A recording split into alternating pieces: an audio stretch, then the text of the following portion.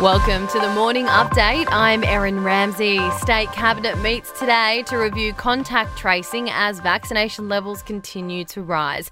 Fully vaccinated people who visit pubs, restaurants and shops may no longer be identified as close contacts if there's a COVID case.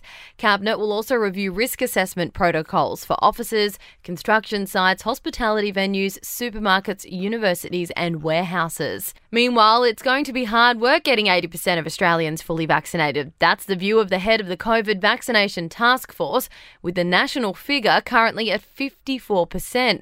Lieutenant General John Frewen says the barrier will be those who are hesitant or complacent. You can get to 70%, but then you've got to work hard to get to 80%. And if we have any aspirations to get to 90%, that's a long, hard road. Wide areas of New South Wales have been lashed by storms, hail and strong winds overnight. A severe thunderstorm warning remains in place in the west and north.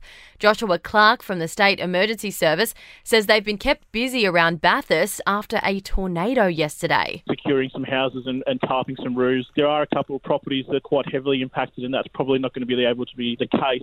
And a British police officer has been sentenced to life in jail with no chance of parole over the rape and murder of a woman in London. Sarah Everard was abducted while walking home in March. Her family has welcomed the sentence for Wayne Couzens.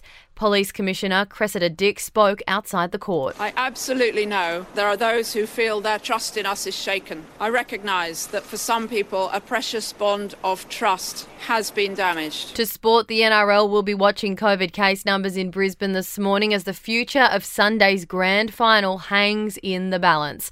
The crowd has already been cut to 75%, and the NRL will delay or move the game if spectators are banned.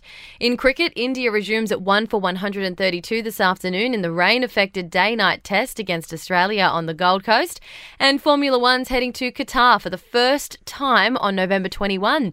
A 10-year deal will follow from 2023. In entertainment news, Taylor Swift has bumped up the re-release of her album Red.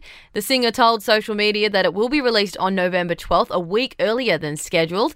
Some fans are speculating that it's because Adele is due to release new music soon. And Shakira is recovering after being attacked by wild boars in Barcelona. The singer and her son were walking in a park when the beasts charged at her and stole her bag, which she later found in the nearby woods. That's your latest from the Nova podcast team. We'll see you this afternoon for another episode of The Update.